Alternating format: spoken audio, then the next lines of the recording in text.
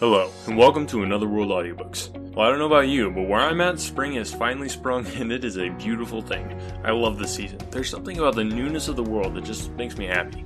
Speaking of newness, after this, we've only got one more episode of Frankenstein. How was that for a seamless transition? What did you guys think of this book? I'd love to hear from you. Shoot me a tweet at Greenwood Tales on Twitter. The next question is, what do you want to hear next? There's a suggestion form that you can fill out on the blog, and it's also on our YouTube channel. You can either pick from the options or put your own suggestion in there. Can't wait to hear what you want to hear next. Huge shout out to the folks leaving reviews over on iTunes. That helps a ton with spreading the word to new listeners. From JSMS11199999, he said, "This is a great way to hear classic books you might not get around to reading otherwise." So thank you so much for that. If you want a shout out on the show, leave a review there on iTunes, and remember to spread the word to your friends and enemies. Check out all the ways you can support the show on anotherworldaudiobooks.wordpress.com. But now, without further ado, I give you Frankenstein. Chapter 21. I was soon introduced into the presence of the magistrate, an old, benevolent man with calm and mild manners. He looked upon me, however, with some degree of severity, and then, turning towards my conductors, he asked who appeared as witnesses on this occasion. About half a dozen men came forward, and one being selected by the magistrate, he deposed that he had been out fishing the night before with his son and brother-in-law, Daniel Nugent, when, about 10 o'clock, they observed a strong northerly blast rising, and they accordingly put in for port. It was a very dark night, and as the moon had not yet risen, they did not land at the harbour, but as they had been accustomed, at a creek about 2 miles below. He walked on first, carrying a part of the fishing tackle, and his companions followed him at some distance. As he was proceeding along the sands, he struck his foot against something and fell at his length on the ground. His companions came up to assist him, and by the light of their lantern they found that he had fallen on the body of a man, who was, to all appearance, dead. Their first supposition was that it was the corpse of some person who had been drowned, and was thrown on shore by the waves. But on examination they found that the clothes were not wet, and even that the body was not then cold. They instantly carried it to the cottage of an old woman near the spot, and endeavoured, but in vain, to restore it to life. It appeared to be a handsome young man, about 25 years of age. He had apparently been strangled, for there was no sign of any violence except the black mark of fingers on his neck. The first part of this deposition did not in the least interest me, but when the mark of the fingers was mentioned, I remembered the murder of my brother, and felt myself extremely agitated. My limbs trembled, and a mist came over my eyes, which obliged me to lean on a chair for support. The magistrate observed me with a keen eye, and, of course, drew an unfavourable augury from my manner. The son confirmed his father's account, but when Daniel Nugent was called, he swore positively that just before the fall of his companion he saw a boat, with a single man in it, at a short distance from the shore, and as far as he could judge by the light of a few stars, it was the same boat in which I had just landed.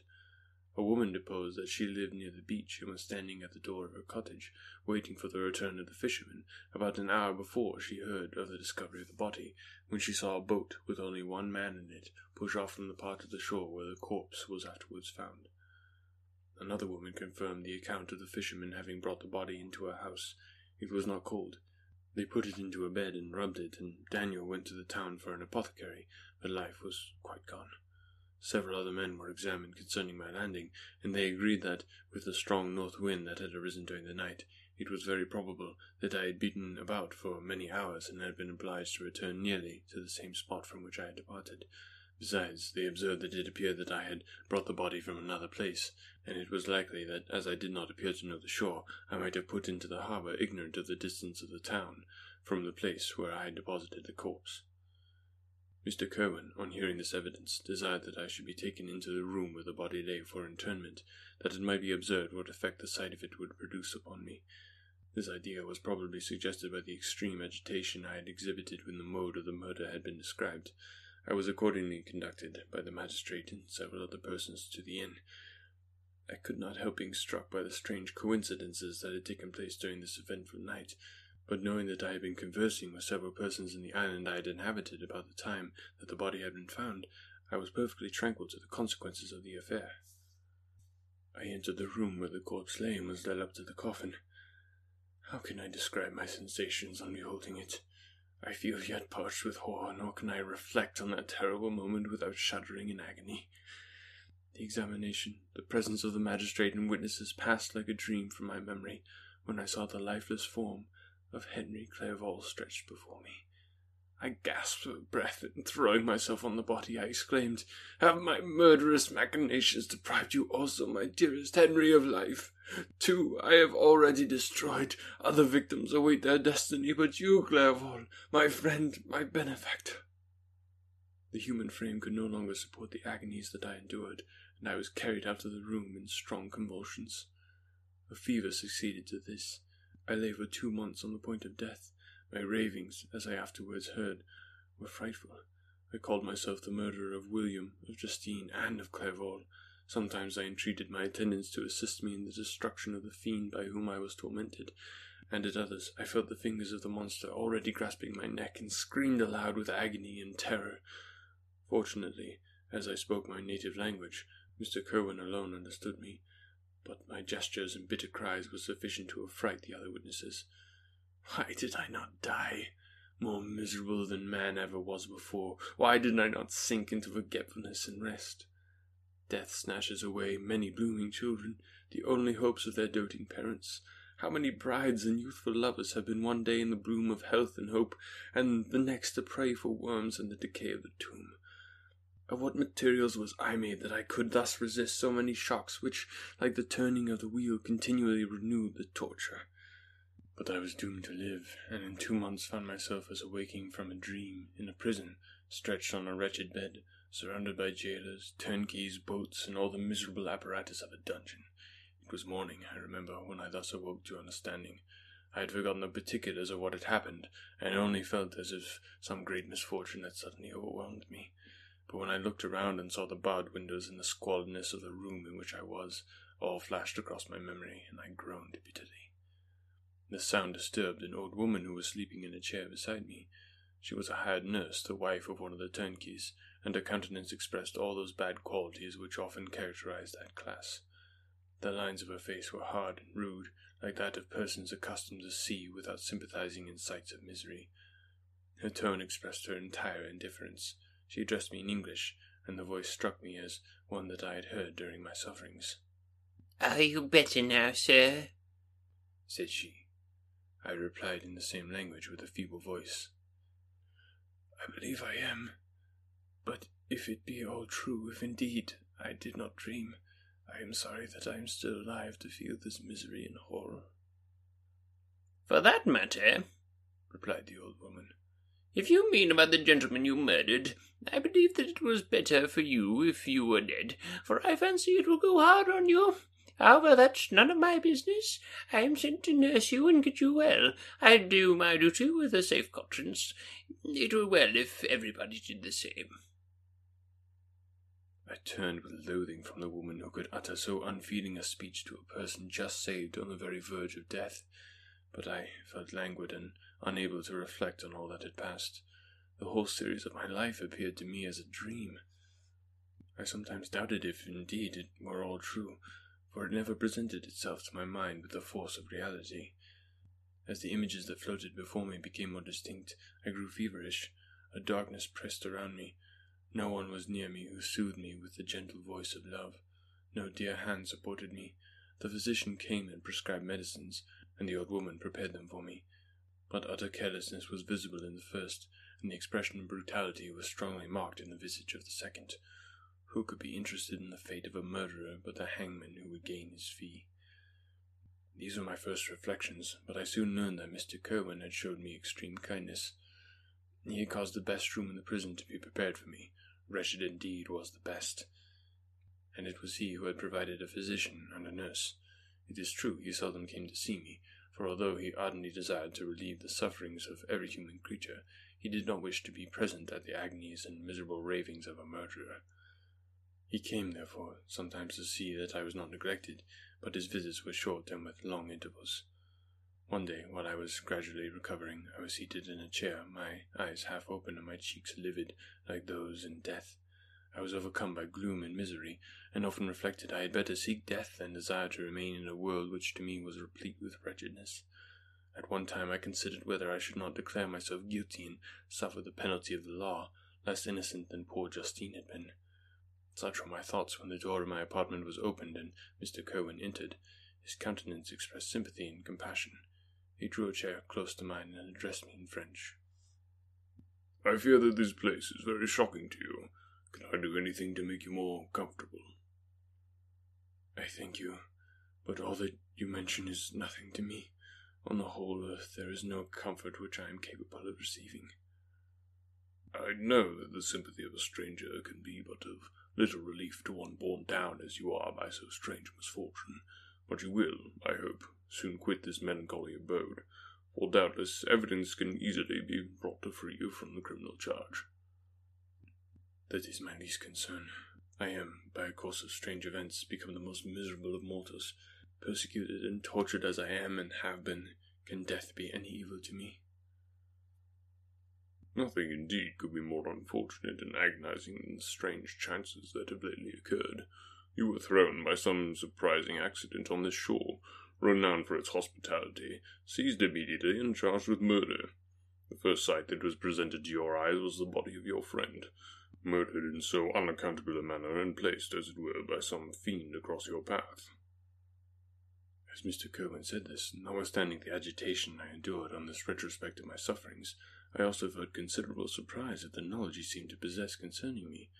I suppose some astonishment was exhibited in my countenance, for Mr. Cohen hastened to say, "Immediately upon you being taken ill, all the papers that were on your person were brought to me, and I examined them that I might discover some trace by which I could send to your relations an account of your misfortune and illness. I found several letters, and among others, one which I discovered from its commencement to be from your father.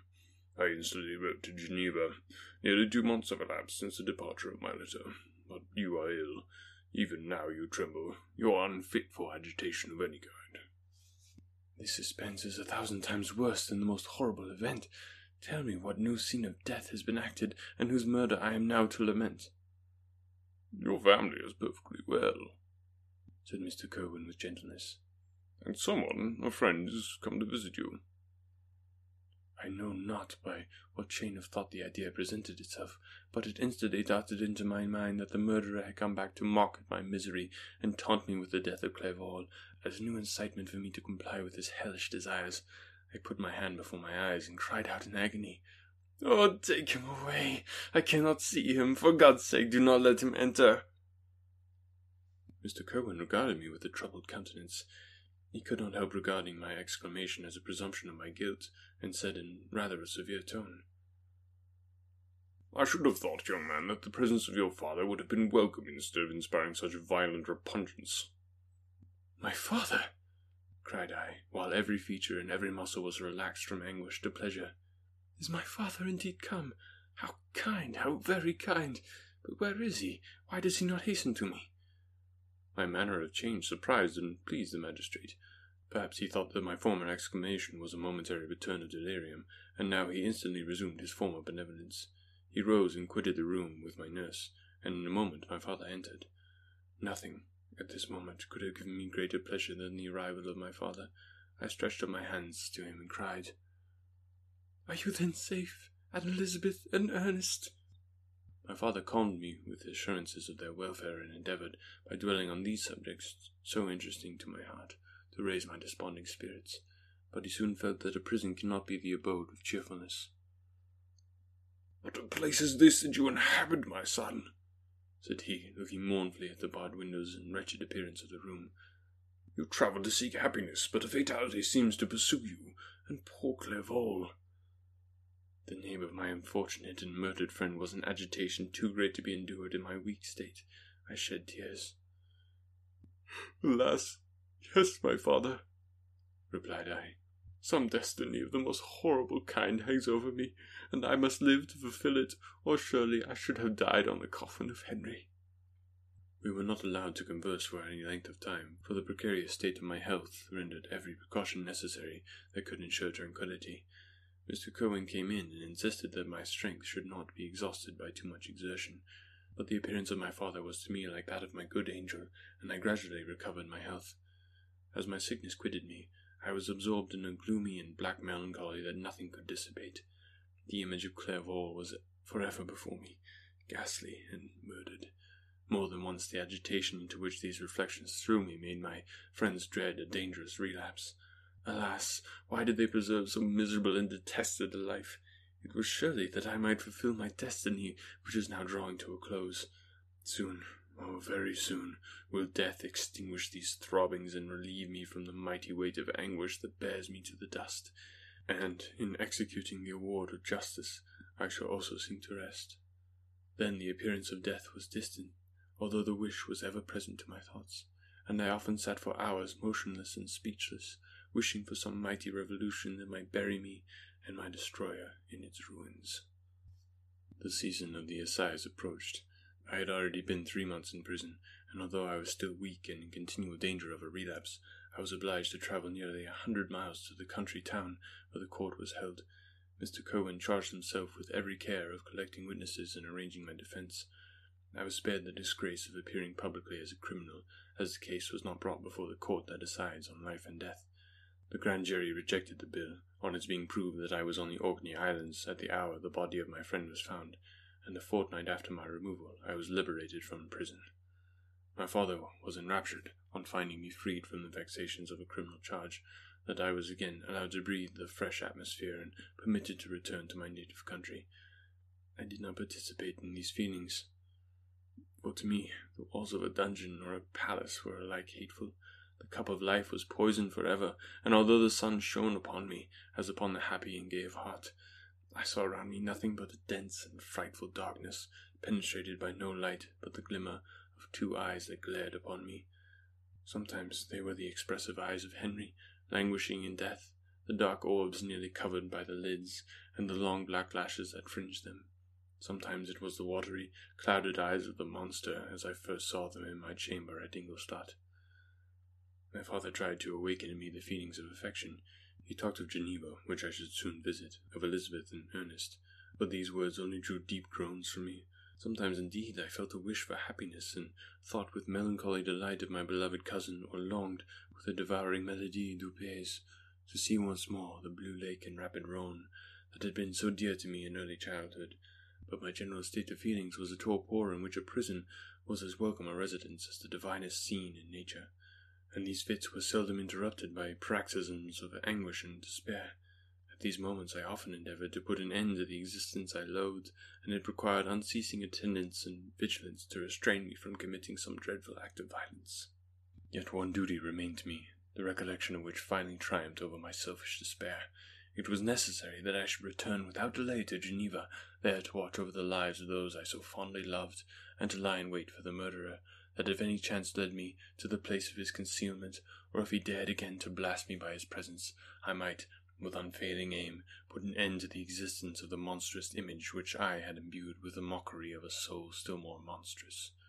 My father still desired to delay our departure, fearful that I could not sustain the fatigues of a journey, for I was a shattered wreck, the shadow of a human being. My strength was gone. I was a mere skeleton, and fever night and day preyed upon my wasted frame. Still, as I urged our leaving Ireland with such inquietude and impatience, my father thought it best to yield. We took our passage on board a vessel bound for Havre de Grace, and sailed with a fair wind from the Irish shores. It was midnight. I lay on the deck looking at the stars and listening to the dashing of the waves. I hailed the darkness that shut Ireland from my sight, and my pulse beat with a feverish joy when I reflected that I should soon see Geneva. The past appeared to me in the light of a frightful dream. Yet the vessel in which I was, the wind that blew me from the detested shore of Ireland, and the sea which surrounded me, told me too forcibly that I was deceived by no vision, and that Clerval, my friend and dearest companion, had fallen a victim to me and the monster of my creation. I repassed in my memory my whole life, my quiet happiness while residing with my family in Geneva, the death of my mother, and my departure for Ingolstadt. I remembered, shuddering, the mad enthusiasm that hurried me on to the creation of my hideous enemy, and I called to mind the night in which he first lived. I was unable to pursue the train of thought. 1,000 feelings pressed upon me, and I wept bitterly. Ever since my recovery from the fever, I had been in the custom of taking every night a small quantity of laudanum, for it was by means of this drug only that I was enabled to gain the rest necessary for the preservation of life. Oppressed by the recollection of my various misfortunes, I now swallowed double my usual quantity and soon slept profoundly. But sleep did not afford me respite from thought and misery. My dreams presented 1,000 objects that scared me. Towards morning I was possessed by a kind of nightmare. I felt the fiend's grasp in my neck, and could not free myself from it. Groans and cries rang in my ears. My father, who was watching over me, perceiving my restlessness, awoke me. The dashing waves were around, the cloudy sky above. The fiend was not here.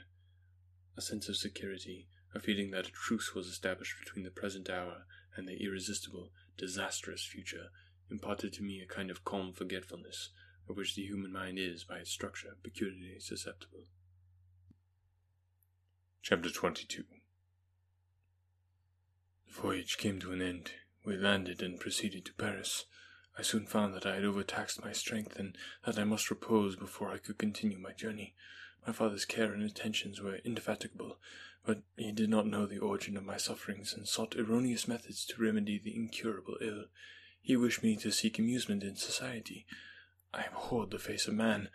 Oh, not abhorred. They were my brethren, my fellow beings, and I felt attracted even to the most repulsive among them, as to creatures of an angelic nature and celestial mechanism. But I felt that I had no right to share their intercourse. I had unchained an enemy among them, whose joy it was to shed their blood and to revel in their groans. How they would, each and all, abhor me and hunt me from the world, did they know my unhallowed acts and the crimes which had their source in me. My father yielded at length to my desire to avoid society, and strove by various arguments to banish my despair. Sometimes he thought that I felt deeply the degradation of being obliged to answer a charge of murder, and he endeavoured to prove to me the futility of pride. "Alas, my father," said I, "how little do you know me. Human beings, their feelings and passions, would indeed be degraded if such a wretch as I felt pride. Justine, poor unhappy Justine, was as innocent as I, and she suffered the same charge. She died for it, and I am the cause of this. I murdered her. William, Justine, and Henry, they all died by my hands." My father had often, during my imprisonment, heard me make the same assertion. When I thus accused myself, he sometimes seemed to desire an explanation, and at others he appeared to consider it as the offspring of delirium, and that, during my illness, some idea of this kind had presented itself to my imagination, the remembrance of which I preserved in my convalescence. I avoided explanation, and maintained a continual silence concerning the wretch I had created. I had a persuasion that I should be supposed mad, and this in itself would forever have chained my tongue. But besides, I could not bring myself to disclose a secret which would fill my hearer with consternation, and make fear and unnatural horror the inmates of his breast. I checked, therefore, my impatient thirst for sympathy, and was silent, when I would have given the world to have confided the fatal secret. Yet still, words like those I have recorded would burst uncontrollably from me. I could offer no explanation of them, but their truth in part relieved the burden of my mysterious woe. Upon this occasion my father said, in an expression of unbounded wonder, "My dearest Victor, what infatuation is this? My dear son, I entreat you never to make such an assertion again." "I am not mad," I cried energetically. "The sun and the heavens, who have viewed my operations, can bear witness to my truth. I am the assassin of those most innocent victims. They died by my machinations. 1,000 times would I have shed my own blood, drop by drop, to have saved their lives. But I could not, my father. Indeed, I could not sacrifice the whole human race." The conclusion of this speech convinced my father that my ideas were deranged, and he instantly changed the subject of our conversation, and endeavoured to alter the course of my thoughts. He wished, as much as possible, to obliterate the memory of the scenes that had taken place in Ireland, and never alluded to them or suffered me to speak of my misfortunes. As time passed away, I became more calm. Misery had her dwelling in my heart, and I no longer talked in the same incoherent manner of my own crimes. Sufficient for me was the consciousness of them.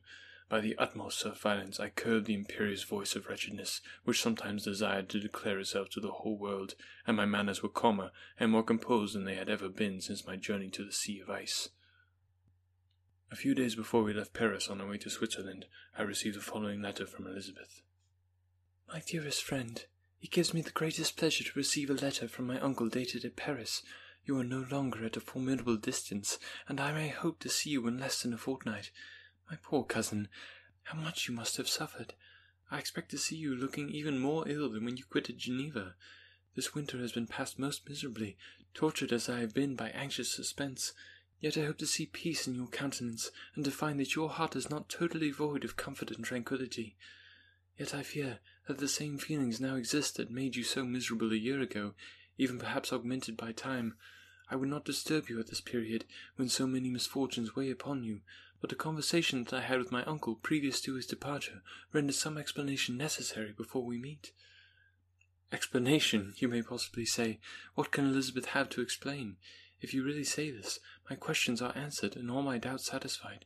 But you are distant from me, and it is possible that you may dread and yet be pleased with this explanation, and in a probability of it being the case, I dare not any longer postpone writing what, during your absence, I have often wished to express to you, but have never had the courage to begin. You well know, Victor, that our union had been the favourite plan of your parents ever since our infancy. We were told this when young, and taught to look forward to it as an event that would certainly take place. We were affectionate playfellows during childhood, and I believe dear and valued friends to one another as we grew older, but as brother and sister often entertain a lively affection towards each other without desiring a more intimate union, may not such also be our case? Tell me, dearest Victor, answer me, I conjure you by our mutual happiness with simple truth. Do you not love another? You have travelled. You have spent several years of your life at Ingolstadt. I confess to you, my friend, that when I saw you last autumn so unhappy, flying to solitude from the society of every creature, I could not help supposing that you might regret our connection, and believe yourself bound in honour to fulfil the wishes of your parents, although they oppose themselves to your inclinations. But this is false reasoning. I confess to you, my friend, that I love you, and that in my airy dreams of futurity you have been my constant friend and companion. But it is your happiness I desire as well as my own, when I declare to you that our marriage would render me eternally miserable unless it were the dictate of your own free choice. Even now I weep to think that, borne down as you are by the cruellest misfortunes, you may stifle, by the word honour, all hope of that love and happiness which would alone restore you to yourself. I, who have so disinterested an affection for you, may increase your miseries tenfold by being an obstacle to your wishes. Oh, Victor, be assured that your cousin and playmate has too sincere a love for you not to be made miserable by this supposition.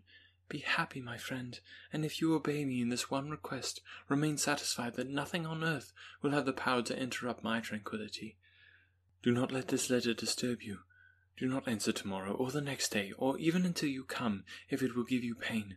My uncle will send me news of your health, and if I see but one smile on your lips when we meet, occasioned by this or any other exertion of mine, I shall need no other happiness. Elizabeth Lavenza, Geneva, May 18th. This letter revived to my memory what I had before forgotten, the threat of the fiend.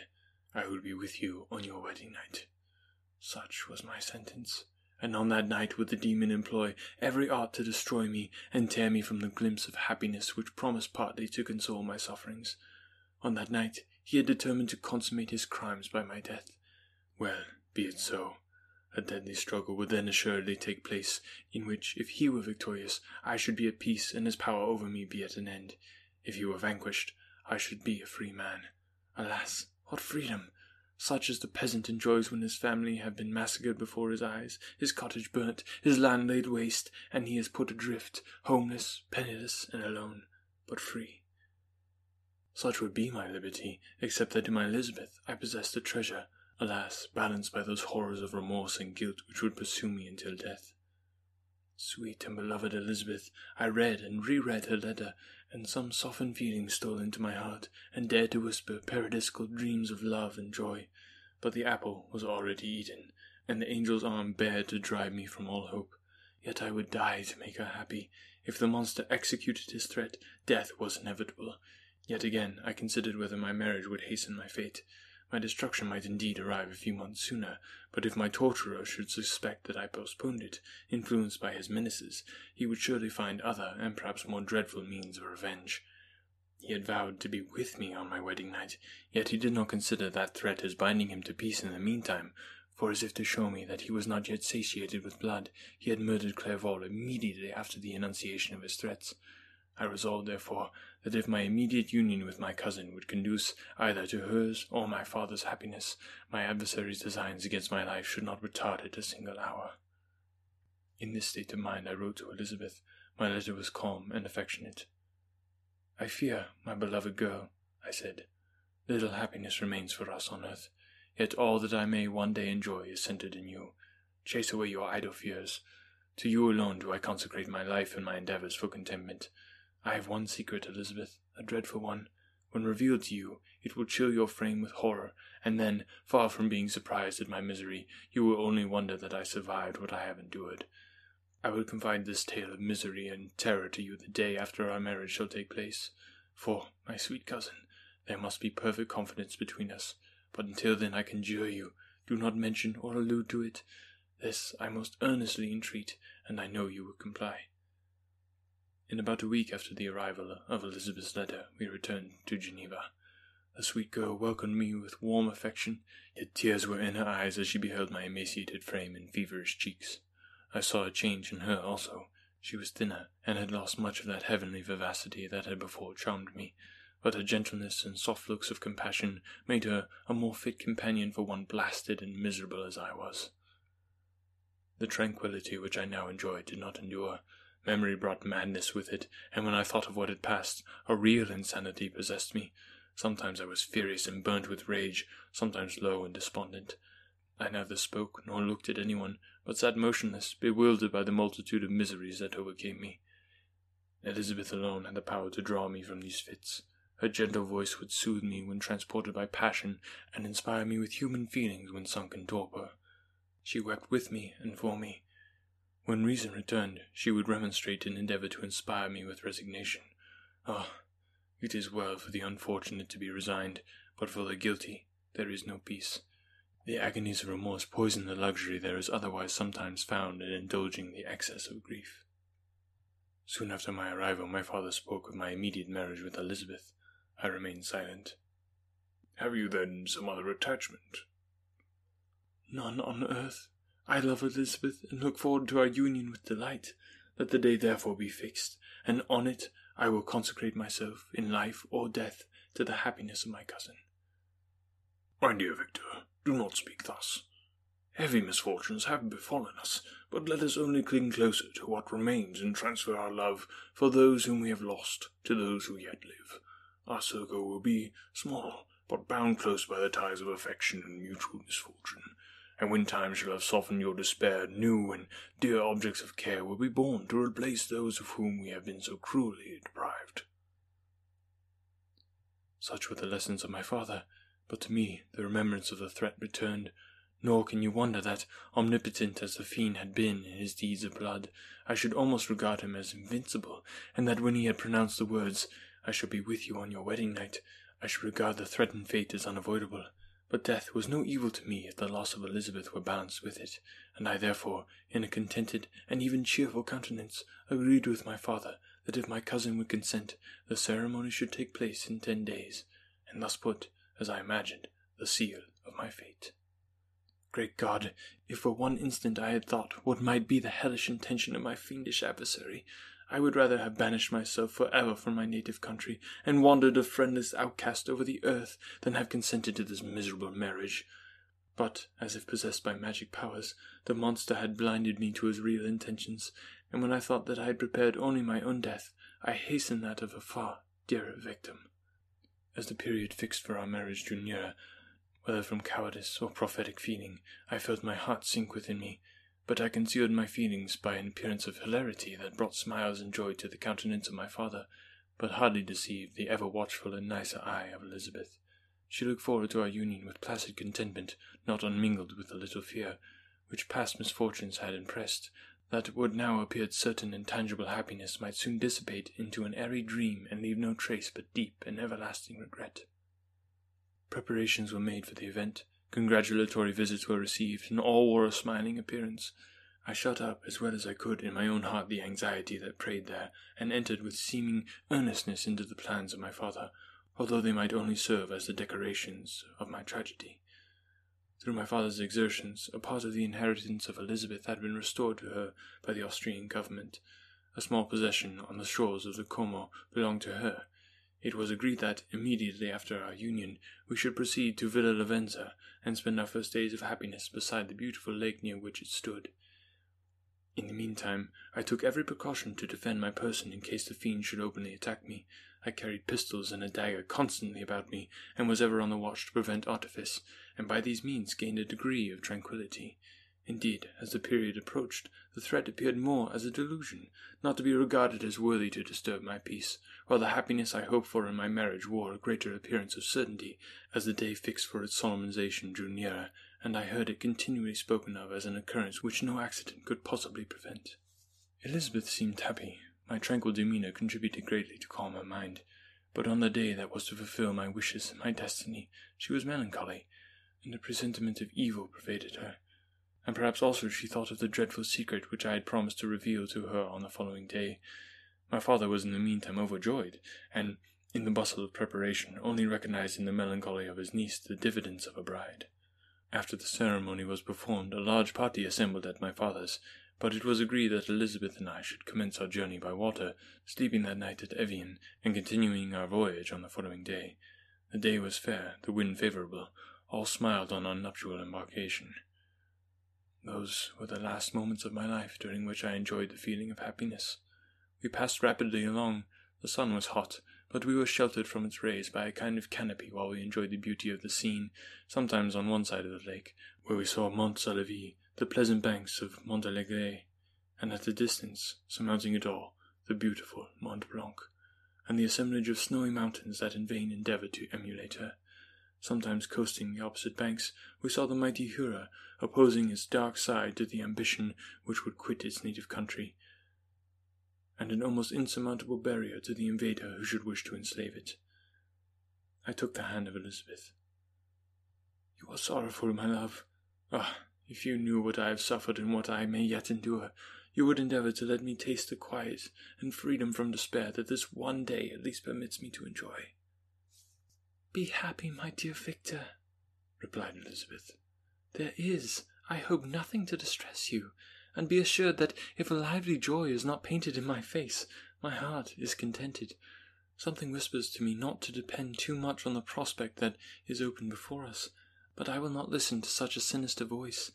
Observe how fast we move along, and how the clouds, which sometimes obscure and sometimes rise above the dome of Mont Blanc, render this scene of beauty still more interesting.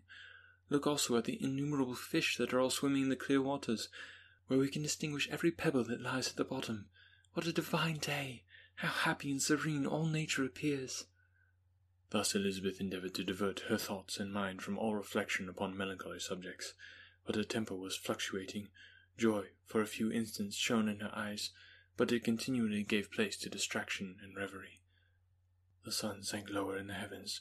We passed the river Drance, and observed its path through the chasms of the higher and the glens of the lower hills. The Alps here come closer to the lake, and we approached the amphitheatre of mountains which form its eastern boundary. The spire of Evian shone under the woods that surrounded it, and the range of mountain above mountain by which it was overhung. The wind, which had hitherto carried us along with amazing rapidity, sank at sunset to a light breeze. The soft air just ruffled the waters and caused a pleasant motion among the trees as we approached the shore, from which it wafted the most delightful scent of flowers and hay. The sun sank beneath the horizon as we landed, and as I touched the shore, I felt those cares and fears revive which soon were to clasp me and cling to me forever. Chapter 23. It was 8 o'clock when we landed. We walked for a short time on the shore, enjoying the transitory light, and then retired to the inn and contemplated the lovely scene of waters, woods, and mountains, obscured in darkness, yet still displaying their black outlines. The wind, which had fallen in the south, now rose with great violence in the west. The moon had reached her summit in the heavens and was beginning to descend. The clouds swept across it swifter than the flight of the vulture and dimmed her rays, while the lake reflected the scene of the busy heavens, rendered still busier by the restless waves that were beginning to rise. Suddenly, a heavy storm of rain descended. I had been calm during the day, but so soon as night obscured the shapes of objects, 1,000 fears arose in my mind.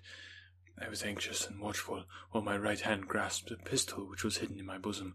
Every sound terrified me, but I resolved that I would sell my life dearly, and not shrink from the conflict until my own life or that of my adversary was extinguished. Elizabeth observed my agitation for some time in timid and fearful silence, but there was something in my glance which communicated terror to her, and trembling, she asked, "What is it that agitates you, my dear Victor? What is it you fear?" "Oh, Peace, peace, my love, I replied. This night and all will be safe, but this night is dreadful, very dreadful. I passed an hour in this state of mind, when suddenly I reflected how fearful the combat which I momentarily expected would be to my wife, and I earnestly entreated her to retire, resolving not to join her until I had obtained some knowledge as to the situation of my enemy. She left me, and I continued some time walking up and down the passages of the house, and inspecting every corner that might afford a retreat to my adversary, but I discovered no trace of him, and was beginning to conjecture that some fortunate chance had intervened to prevent the execution of his menaces, when suddenly I heard a shrill and dreadful scream. It came from the room into which Elizabeth had retired. As I heard it, the whole truth rushed into my mind. My arms dropped, the motion of every muscle and fibre was suspended. I could feel the blood trickling in my veins and tingling in the extremities of my limbs.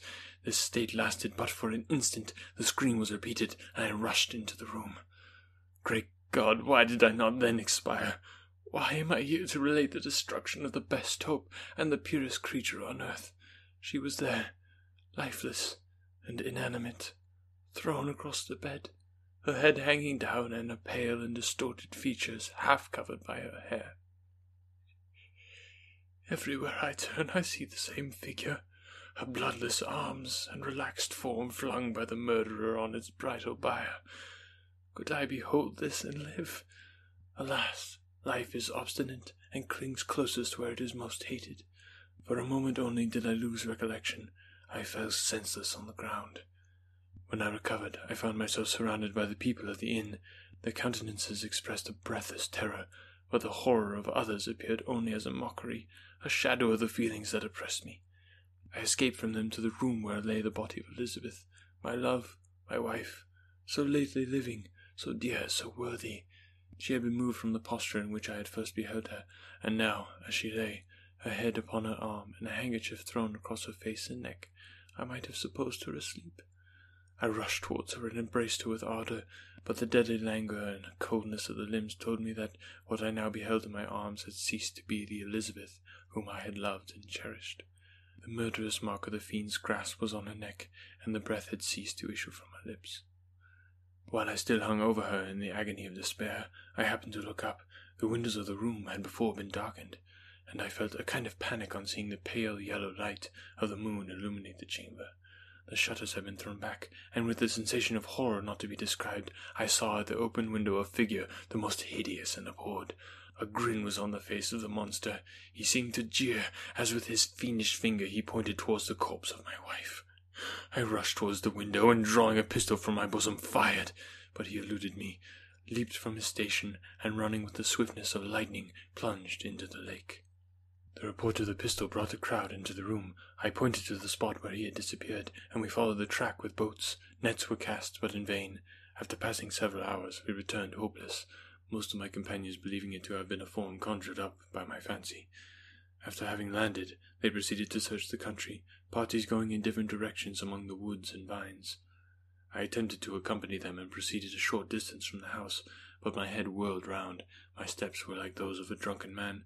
I fell at last in a state of utter exhaustion. A film covered my eyes, and my skin was parched with the heat of fever. In this state I was carried back and placed on a bed, hardly conscious of what had happened. My eyes wandered round the room as if to seek something that I had lost. After an interval I arose, and as if by instinct crawled into the room where the corpse of my beloved lay. There were women weeping around. I hung over it and joined my sad tears to theirs.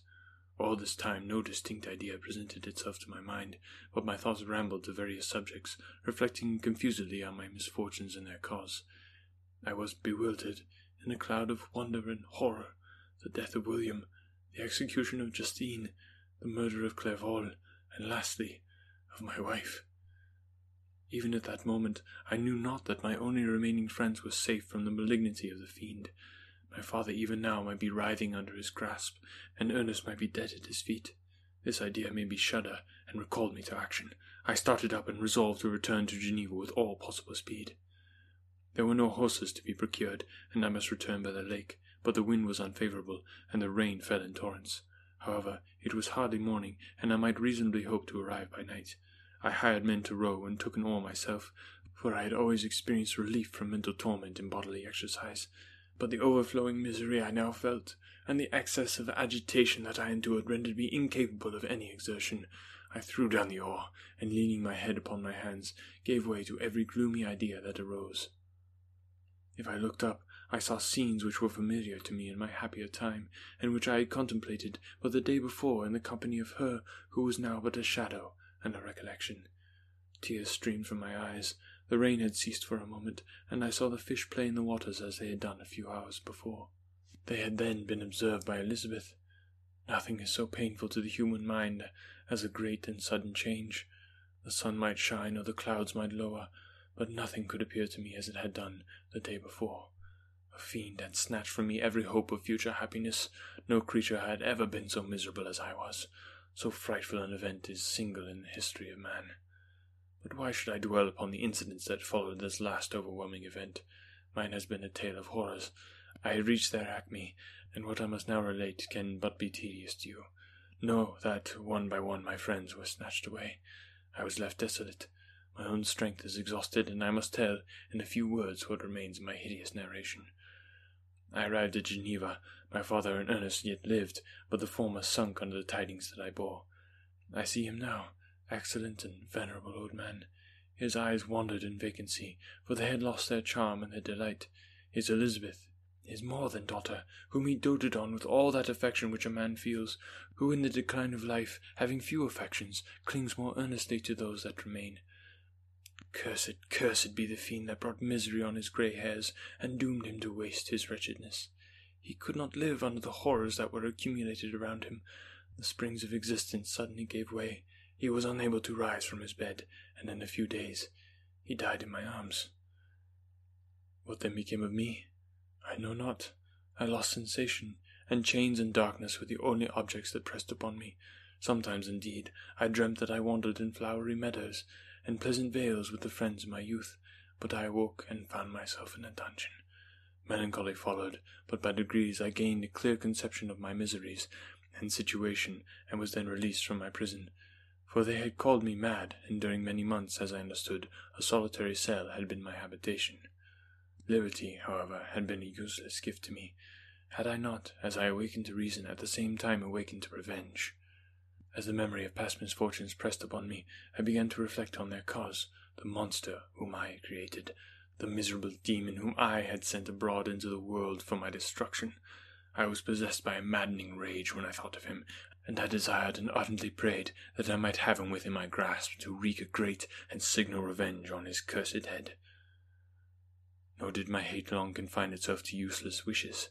I began to reflect on the best means of securing him, and for this purpose, about a month after my release, I repaired to a criminal judge in the town, and told him that I had an accusation to make, that I knew the destroyer of my family, and that I required him to exert his whole authority on the apprehension of the murderer. The magistrate listened to me with attention and kindness. "Be assured, sir," said he, "no pains or exertions on my part shall be spared to discover the villain." "I thank you," I replied. "Listen, therefore, to the deposition that I have to make. It is indeed a tale so strange that I should fear you would not credit it, were it not something in truth which, however wonderful, forces conviction.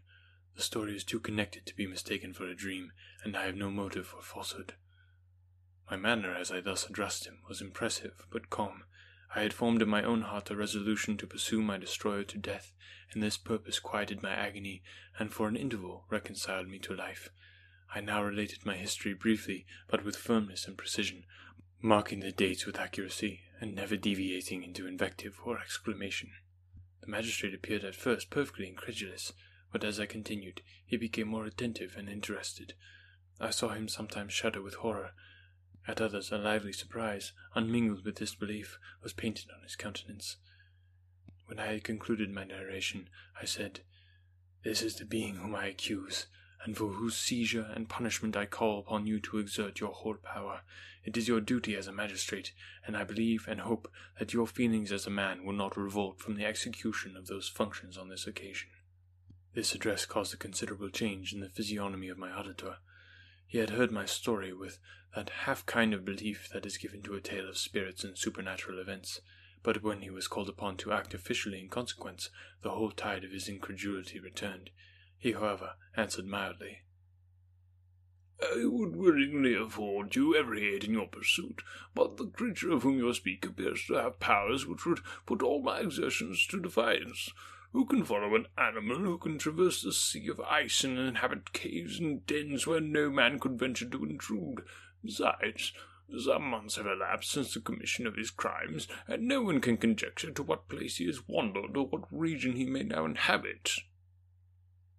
I do not doubt that he hovers near the spot which I inhabit, and if he has indeed taken refuge in the Alps, he may be hunted like the chamois and destroyed as a beast of prey. But I perceive your thoughts. You do not credit my narrative, and do not intend to pursue my enemy with the punishment which is his desert. As I spoke, rage sparkled in my eyes. The magistrate was intimidated. You are mistaken, said he. I will exert myself, and if it is in my power to seize the monster, be assured that he shall suffer punishment proportionate to his crimes. But I fear, from what you have yourself described to be his properties, that this will prove impracticable, and thus, while every proper measure is pursued, you should make up your mind to disappointment. That cannot be, but all that I can say will be of little avail. My revenge is of no moment to you. Yet while I allow it to be a vice, I confess that it is the devouring and only passion of my soul. My rage is unspeakable when I reflect that the murderer whom I have turned loose upon society still exists. You refuse my just demand. I have but one resource, and I devote myself, either in my life or death, to his destruction. I trembled with excess of agitation as I said this. There was a frenzy in my manner, and sometimes, I doubt not, of that haughty fierceness which the martyrs of old are said to have possessed. But to a Genevan magistrate, whose mind was occupied by far other ideas than those of devotion and heroism, this elevation of mine had much the appearance of madness. He endeavoured to soothe me as a nurse does a child, and reverted to my tale as the effects of delirium. "Man," I cried, "how ignorant art thou in thy pride of wisdom! Cease, you know not what it is you say." I broke from the house angry and disturbed, and retired to meditate on some other mode of action. I hope you're enjoying this as much as I am. Remember, the best way to support the show is by sharing it with your friends and enemies. Who do you know who would enjoy a free audiobook? Okay, so again, for picking our next book, I put up a little form that you can fill out on anotherworldaudiobooks.wordpress.com. It's got a few suggestions of books that you can pick from, or you can suggest your own book. So get over there and fill that out. I want to know what book you want next. Thanks again so much for listening and supporting the show. Until next week.